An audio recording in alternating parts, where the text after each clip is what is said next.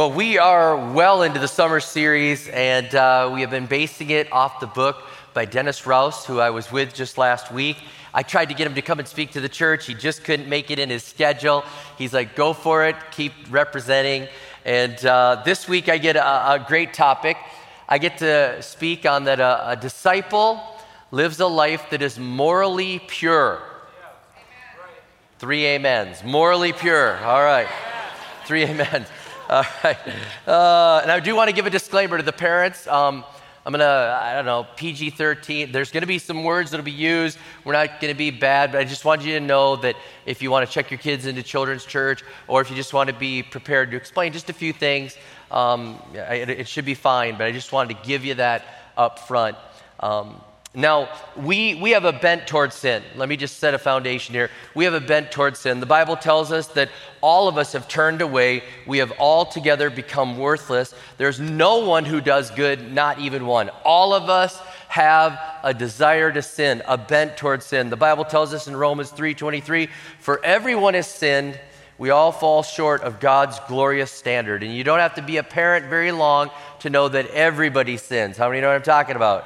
That little beautiful baby becomes a toddler and becomes in need of repentance. How many know? And they just find it on their own. You do not have to teach them to do bad.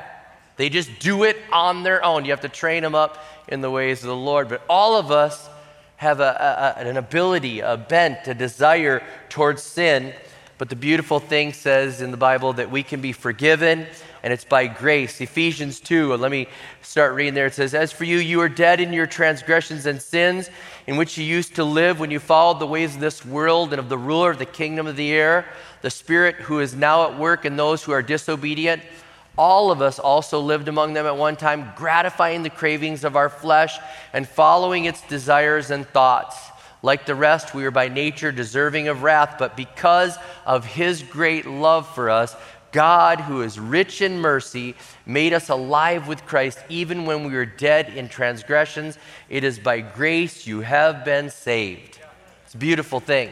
So all of us had these desires, this ability to chase after these cravings of the world. The word that it says there, the cravings of the flesh, it means those things that are in opposition to the Spirit of God. All of us are doing things in opposition to the Spirit of God, and we've gone from death to life, or from the old to the new. And we're now moving from that and towards that. We're moving from the way we used to live, and now we're saying, God, we're living for you, and we're moving towards God. And we want to move toward God. And Luther, who was a famous Christian leader, he said about the transition and the transformation, the from and the to, he said, this life, therefore, is not righteousness, but growth in righteousness. It's not health, but healing. Not being, but becoming. Not rest, but exercise. We are not yet what we shall be, but we're growing toward it. The process is not yet finished, but it's going on. This is not the end, but it is the road. All does not yet gleam in glory, but all is being purified. We used to live that way, and now we're moving from that, and we gave our life to Jesus. By grace, we're saved, and now we're moving towards God, and we want to be pure, and we want to be holy, and we, as a disciple, we want to live lives that are morally pure. But how many know if you want to live a morally pure life, you will have to fight for it? The world is going to come against you. They're going to fight against this purity, and the fight will be huge. It's been that way ever since Jesus left this earth and started his disciples building the church. They were building the church and trying to help people to live for Jesus, and there were issues that were there. And I'll read a couple things from Peter and from Paul that talk about living pure. In the book 1 Peter in chapter 2 verse 11, it says, dear friends, I urge you as foreigners and exiles to abstain from sinful desires which wage war against your soul. It's a war. It's a battle. It's a struggle. You're trying to fight against these things, and you're moving from those things, and you're moving toward the things of God, and there's a battle that's going on. Peter uses the word war. He said there's a war going on. And in 1 Peter, the very next verse, he says, live such good lives amongst the pagans that though they accuse you of doing wrong, they may see your good deeds and glorify God on the day he visits us. He's saying, you know what, you've got this battle. You're trying to live pure. There's a war that's going on. You need to live pure lives, guys. And he says, live so good amongst these people that even when they want to bring false charges against you, they can't. Like, you are living such a good life. You're living morally pure. You're moving from and to God and live in such a way that you become the ad. You become the advertisement. You become the one that they look at you and they go, wow, I'll take what they're having. I see something in them. They are the ad, and you see this. They're trying to live morally pure, and there's so many verses that I'm going to use in this teaching today, and there's so many just examples of this, and I want to let you know most of them, just a few verses are from the Old Testament, but most of these verses that I'm going to use today are from the early church trying to live pure, trying to explain, if we're going to follow Jesus, we're going to be a disciple, we need to live morally pure lives. The Apostle Paul says this in Galatians 5:19. He says, the acts of the flesh are obvious, sexual immorality. He starts with that one. Impurity, debauchery, idolatry and witchcraft, hatred, discord, jealousy, fits of rage, selfish ambition, dissensions, factions, and envy, drunkenness, orgies, and the like. I warn you, as I did before, that those who live like this will not inherit the kingdom of God. I mean, they're trying to start the church, and they're trying to go into all these different places, and they're trying to lead people into this pure life of following Jesus and saying, you used to live that way, now we're going to live this way. We're going from this and toward this, and God wants us to live in purity. He wants us to live morally pure lives. Now you can understand when the early church was started, they're trying to figure this out. How do we live? And they had a foundation. The Jewish people had a foundation, and they understood God's holiness. They understood God's purity. And so they're like, we just want to continue understanding that God is pure, that God is holy, but now we're saved by grace, and we want to live pure and holy lives. But how many know what happens? As soon as they start growing the church, Gentiles, non-Jewish people start coming in with no background, living completely immoral lives and saying yes to the grace of Jesus, which is a beautiful thing. Yeah. And then they're living more from and less to. How many know what I'm talking about? They're living more from and less to. And the early church was like, what do we do with all these new Christians? How do we help them understand that a disciple lives a morally pure life, and they're living from and to, and what do we do? And so it's a beautiful thing that the Bible records for us in Acts chapter 15, that the church leaders all get together and they're like, what do we do? How do we do this? We've got all these newbies coming in and they don't know what to do, and they don't understand all this. They're saved. They're definitely saved. We've got to figure this out, though, because they are a mess. All right.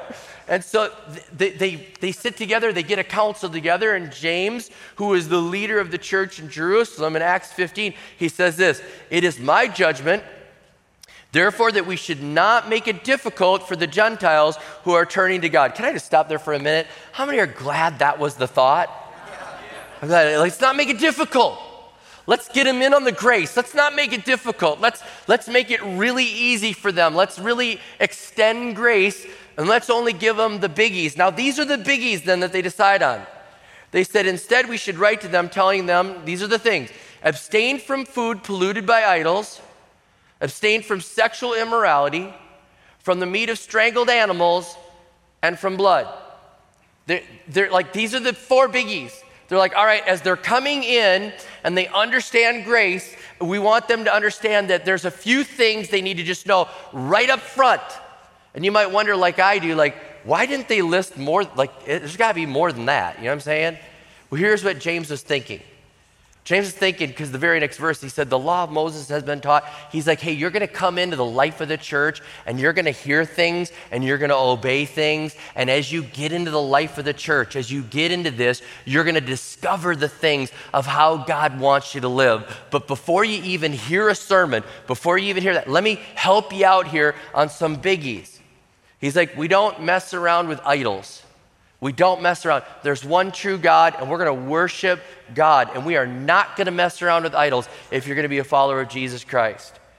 He says, we don't want any of the meat that's been strangled or anything like that. And he says, we're not going to eat meat with the blood in it. The life is in the blood. So those are the biggies. And then you look at the conduct thing, and the one conduct piece that they pick out is no sexual immorality. They start the church with that, no sexual immorality. Like, we are going to live morally pure lives. And you'd almost think that they didn't have that as one of the biggies because so many people today just live any way they choose. It's pretty rare to even hear a sermon nowadays on living morally pure. I can tell you this, there's a lot of sermons I could preach with pressure. This is one of the ones with pressure. You know, you're like, all right, people are like, oh, you're one of those churches. Yep, we are. Yep, we are. All right? The Bible makes it clear over and over again, like this is a big thing for us, that marriage, that sex is to be within marriage, between a husband and a wife. The Bible is very clear then for everyone else that's not married or even in marriage, that they're to control their body, they're to control their thoughts, and they're to live in a holy and pure way. This is something that shows the world that God has done something in us that gives us an example. And the early church was started at a very, very immoral time. Very immoral time. Matter of fact, anything that's immorality now is almost like recycled immorality. It's already been done. The time that they lived, Corinth, where the Apostle Paul sets up a church to the church at Corinth. I mean, Corinth was the most immoral city of its time. And God puts a church there, and they have immorality that's going on in the church. And Paul's like, we're not going to do that anymore. Tell him to stop sleeping with her. That's off limits. Here's how you should control your body. Here's how you should live. These are the sexually pure things that you should live by. It was a horrible city. It was worse than Vegas. Yeah, get the picture. Their attitude was this: your body is a tomb. Who cares what you do to it? Your body is a tomb. Who even cares? Do whatever you want. That's how they live. And so that's the way they're living, sexually immoral. The body is a tomb. Who cares about the body? Along comes Christianity, comes in and says you have grace, you can be forgiven, and now your body's not a tomb. He writes differently. In 1 Corinthians chapter 6, verse 18, he says, flee from sexual immorality. All the other sins a person commits are outside the body, but whoever sins sexually sins against their own body. Do you not know that your bodies are temples of the Holy Spirit? And that you're not a tomb? You're not a tomb. Your body's not a throwaway. Guess what? Your body has now become the temple of the Holy Spirit who is in you, whom you've received from God. You are not your own. You are bought at a price. Therefore, honor God with your bodies. He said, you're not a tomb. It's not anything goes. What happens in Corinth stays in Corinth. It's not what's happening. What happens in your body matters because your body is a temple and you have the power of the Holy Spirit in you, and you are going to live differently. Think about the stress and the things that are going on, and they're trying to live a moral life in an immoral society. We know about Rome. And there's a book in the Bible, Romans. It's written to the church at Rome. Rome, their immorality is legendary. I mean, in Rome, immorality wasn't just seen as like bad, it was seen as essential. Like, oh, you're a guy, you're immoral. You're Roman, you're immoral. That's just the way their culture was. And you see this, the Apostle Paul writing to the church in Rome, he says, rather, clothe yourselves with the Lord Jesus Christ and don't think about how to gratify the desires of the flesh. There's so much in here about living pure and living moral lives as disciples. Additionally, Greek culture said this: as long as you take care of your family financially, you could have as many flings and as many mistresses as you want, as long as you pay the bill, adultery at will. That's how they were. It's just like they could do whatever they wanted. It's so sad that the culture that they were in was like that. And the Bible was birthed, the church was birthed in this type of culture, saying, we're going to live pure and holy lives. God's taking us from and to, and we're going to live purity. We're going to live a moral life in front of this world, and we're going to be different. Now, speaking about those cultures with immorality, I can't help but stop here. Remember, all the immorality is recycled. This is our thing right now. This is America's thing right now. There's so much living together going on, okay? There's so much living together, and I mean not married, living together. And the Bible uses a word for that. It calls it fornication. And I got a definition from another pastor, and he said fornication is when two people act married when they're not married, with all the physical intimacy that happens in a marriage, but they're not married. It can be before marriage or outside of marriage, okay? Now, if you're here and I'm asking you to listen, to hear and obey, to live morally pure, I'm asking you as a church to live that way. If you're living together, and I can't help but think that there's many, many people that are living together. And you're saying, well, we're living together. Yeah, we love Jesus. We're here. We're living together. I'm asking you to hear the word of the Lord and to see this, that there's something about living morally pure lives. And you're not to live an immoral life. If you're living in that way, I'll tell you the same truth that I would tell the people that come to my office. The very first time a couple came to my office and they said, Pastor Rob, would you do the wedding for us? And I said, well, I noticed on your application, same address. Is that a future address or a current address? And they said, current. And I said, I didn't want to assume, but I just thought I'd ask. And I said, I just want to ask you this. Would you be willing to separate until you get married? And they're like, what? And I said, would you be willing to separate? We believe marriage is honorable. We believe that it's not right for you to be living together, but we believe that it'd be beautiful if you got married. And if we are going to do your marriage, and we're going to do this here at our church, we would like you to move out. And they're like, that'll cost us money. I'm like, correct. You're tracking with me. But you could find like a place to live for free. They're like, yeah, but we've been living together for 7 years. Doesn't matter.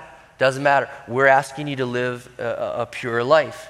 And we're asking you to do this. And we're asking you to abstain from sex until you're married. And then we'd love to do the wedding. Now, typically in that moment, the lady in the counseling is like, that's awesome. And the guy's like, you're a dead man. It's like, what's going on? And then they're like, oh, whoa. And they're like, and then the guy will usually say like, well, why should we do that? And I said, well, first of all, because God's word says for you to live this way. Secondly, I want to tell you this, you're going to give a gift to each other when you get married that you can't give today. And they're like, what do you mean? And I said, here's what's going to happen. When you get married, there's going to be a time where you're going to be apart. And the enemy is going to attack your thought life and tell you that your spouse is not being faithful. But if you separate now and you abstain from sex until you're married, you're going to be able to tell your spouse on that day, we went 3 months, 4 weeks, we went 8 months, however long until the wedding, and we live pure. And that means that if I'm deployed or if I'm gone on business and the enemy attacks your mind, you can say, my spouse lived pure for that period, and they can live pure in this period. What a gift you can give to each other. And so we talk to people, we ask them to honor God and to give that gift to each other. And I wish I could say that all the couples that come in are like, praise God, we'll do it. Some people leave, they quit the church. I heard about a couple, I don't know who they are, but just a couple weeks ago, a couple came in to do a wedding and they said, we'd like you to separate. They did the same thing that I've said to people. And they said, yeah, we're out, we'll find a different church, we're out. And I would just beg these people to say, do things right. So I'm asking you, if you're living together, to count that cost right now. A disciple is morally pure. A disciple is morally pure. we'd love for you to decide if you're for each other to separate. People say, well, we already have kids. Doesn't matter. Give your kids that beautiful gift to say, you know what? We were confronted with the truth. We heard it. We obeyed. We separated for those weeks until we got married, and we wanted to be that example for you. It's a beautiful thing. I'll never forget, I got a letter, and I won't take time to read it, but a couple wrote me, and they said, thank God that you confronted us with the truth. Thank God that you confronted us with the truth. We didn't like it when we left your office, but we sat down, we prayed about it. The Holy Spirit moved on our hearts. And we're so glad that for the 3 months before we got married, we separated, that we abstained from sex, and that we were able to give each other that 3-month gift to each other and to be able to say that. And they said, thanks for being the type of church that has the courage to call us up to that. So I'm calling up our church to that. We could talk about meat offered to idols. We could talk about all this, but this one here, this one hits us. This one hits us. This is where we live. And if you're here, no condemnation. I'm asking you to get in touch with the pastor. I just have this vision right now. Pastor's going to be busy doing fall weddings. All right, it's okay. It's okay. By the way, living morally pure, I know I said that about the men, but living morally pure is for all of us. It's not just men. The Bible talks about that we've all had the same temptations. And I will say this, ladies are increasingly taking on a cruder and cruder term in their life and their speech and their behavior so that the difference is negligible between men and women today. This applies to all of us. If you're new to this type of teaching, I'm sure you're thinking, wow, God sure is a killjoy, you know. Man, no wonder most churches have old people, you know, like, man. I'm telling you, God is not trying to steal the joy. God is trying to protect what is precious. His ways are right. I make no apologies. And if you follow God's plan for sex, it flourishes in marriage with commitment, with trust, with giving, with closeness, with intimacy. And sex outside of marriage is predatory. It's dangerous. It can involve bullying. It can be dirty. It can involve abandonment and fears and shame. I mean, think about Harvey Weinstein, Kevin Spacey, Jeffrey Epstein, just about every other politician today. There's not a lot of glamour in the way that they're living and the price that they're paying. Sensual and moral pursuits always cost more than you thought. The pain is more than the pleasure. You always want more. There's something about it when you go down that road of immorality. It damages your walk with God, and it has greater consequences than you realize. It's time to follow the ways of the Lord. Jesus even talked about not just actions, he talked about thought life, and he said, I want your thoughts to be pure. And in Matthew 5, he talked about don't even lust in your mind. And he says, if your eye is causing you to sin, gouge it out. If your hand's causing you to sin, cut it off. If I could just change it for modern day terms, if your thumbs on your phone are causing you to sin, cut them off. Or just delete the account. Put up a guard for social media. Seriously, I think about this. When I grew up, and I feel so old when I say this, but when I grew up, like, you know, our parents got cable and the bad channels were like squiggly channels. That was the level of temptation, was squiggly channels that were there. Today, people are walking around with a store in their hand with graphic images they don't even have to look for. Instagram and Twitter and social media just puts it into your lap. Parents, you have to take this serious. You have to take this serious. Men, women, you have to take this serious. And I think I have no shame in saying this. When we have a code on the TV, I told my wife, I said, you set the code, not me. I don't even want to set the code. It's something that we want to live morally pure lives. That's what a disciple does. That's the way we live. We take this serious.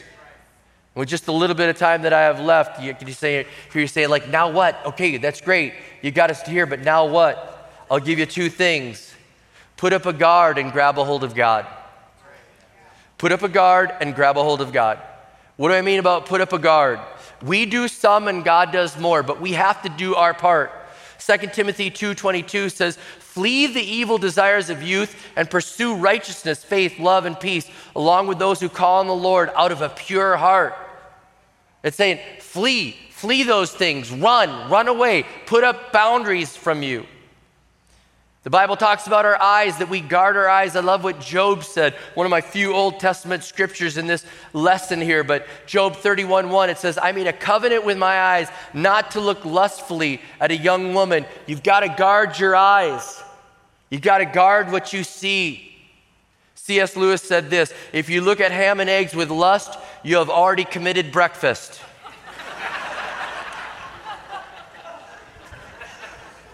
Guard your eyes. Guard your eyes. Guard your ears. Proverbs 5:3 says, for the lips of an adulterous woman drip honey, and her speech is smoother than oil. Guard your ears and the things you hear. Guard your hands. 1 Timothy 5:2 talks about treating older women as a mother and younger women as a sister with absolute purity. They were to treat each other with purity. I thought about this. This verse is probably responsible for the invention of the side hug. How many know what I'm talking about? It's only in church world, side hug, you know. All right. Guard your mind. This is part of the guard. Guard your mind. Garbage in, garbage out. Philippians 4:8 says, finally, brothers and sisters, whatever is true, whatever is noble, whatever is right, whatever is pure, whatever is lovely, whatever is admirable, if anything is excellent or praiseworthy, think about such things. Guard your mind. Don't let this stuff come in, but let pleasing, good things come in there. We can guard our heart as well. Guard our heart. It's so critical. You have to guard your heart. If we're going to live in this way, morally pure, you know what that means? That even means with our lips, that we don't praise and flatter other people that are not our spouse. I can't tell you how many people are coming into the church now, well, I'm in an emotional affair. It starts with praising, and you don't guard your heart, and next thing you know, the guard is down, and then there's a heart attachment. So put your guard up. Put your guard up. This is part of living a morally pure life. And then the other thing is grab hold of God. Grab a hold of God. There's the grace to stay pure. He gives you the strength. He doesn't ask you to move from and to and say you're on your own. He's like, I give you the grace. I give you the strength. I'll give you the power to live this way. And Galatians 5:16 says, so I say, walk by the Spirit and you'll not gratify the desires of the flesh.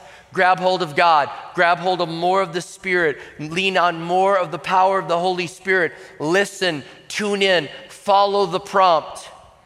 You know those moments. And it's just you're listening and you're grabbing hold and you're going to walk by the Spirit. In 1 Thessalonians 4, I could have read that whole first part there. There's just so much here. Paul is talking to this church here, and he's telling them to learn how to control. He says, each of you should learn to control your own body in a way that is holy and honorable. That's what he says. Now you might miss it here, but he gives us the key on how to do this. He says, not in passionate lust like the pagans who do not know God. The key there is if you know God, you're going to live differently.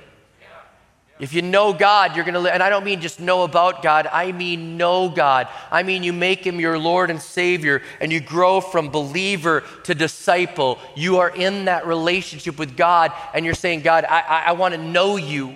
I want to be more consumed with you. I want to spend time with you. I want to obey what you say. I've got the power of the Holy Spirit, and I'm in a relationship with you, and I know you, and that's going to help me to stay away from the things of this world and to live a pure life. And as I close, if you're not doing well here, could I just say this? 1 John 1:9 says, if we confess our sins, he is faithful and just and will cleanse us from all unrighteousness. You're saying, that's me. I'm not living this life very well. Again, maybe you're a couple here and you're like, man, we are living together. What are we going to do? Man, there's a time to repent and then move forward with the action steps. We live morally pure lives. That's what disciples do. That they live in that way and they move in the direction towards the morally pure. They keep moving towards the direction of saying, God, I want more of you. I want to be led by the Spirit. I'm not going to be led by the things of this world. And I will say this, each no you say to the world, how many know it gives you a little strength to say no the next time? And no the next time. Each no makes you a little bit stronger. And I just have one thing though, it doesn't end until we leave this earth. Doesn't leave until, I've had people say, like, when will I win this battle? And I'm like, are you breathing? All right, keep fighting, all right? But guess what? Grab hold of God. Put up the guard and grab hold of God. And then someday, man, we're out of this world, but you're going to live pure until then. We're going to keep moving in that direction. We're the advertisement. What a great way to live out on the outside what God has done on the inside. We could really stand out in this world right now. We could really stand out as a disciple lives morally pure. So God, I'm just praying. There was so much that was said here, and I'm praying it would resonate, that it would go deep into our hearts, deep into our lives. Disciples are morally pure. Some of the other things we've talked about, people are like, yeah, that's good, that's good, that's good. This one hits us. This one hits us. Guards on Instagram, guards on our social media. Stop flattering the person at work. Stop doing those things. The guards that need to be there with our eyes, our heart. And grabbing hold of you and wanting to be in your presence and wanting more and being led by the Spirit. God, I'm praying for that. Disciples live morally pure lives. And I pray that we'd live morally pure and shine bright in this world that has gone very, very dark. In Jesus' name I pray, amen and amen.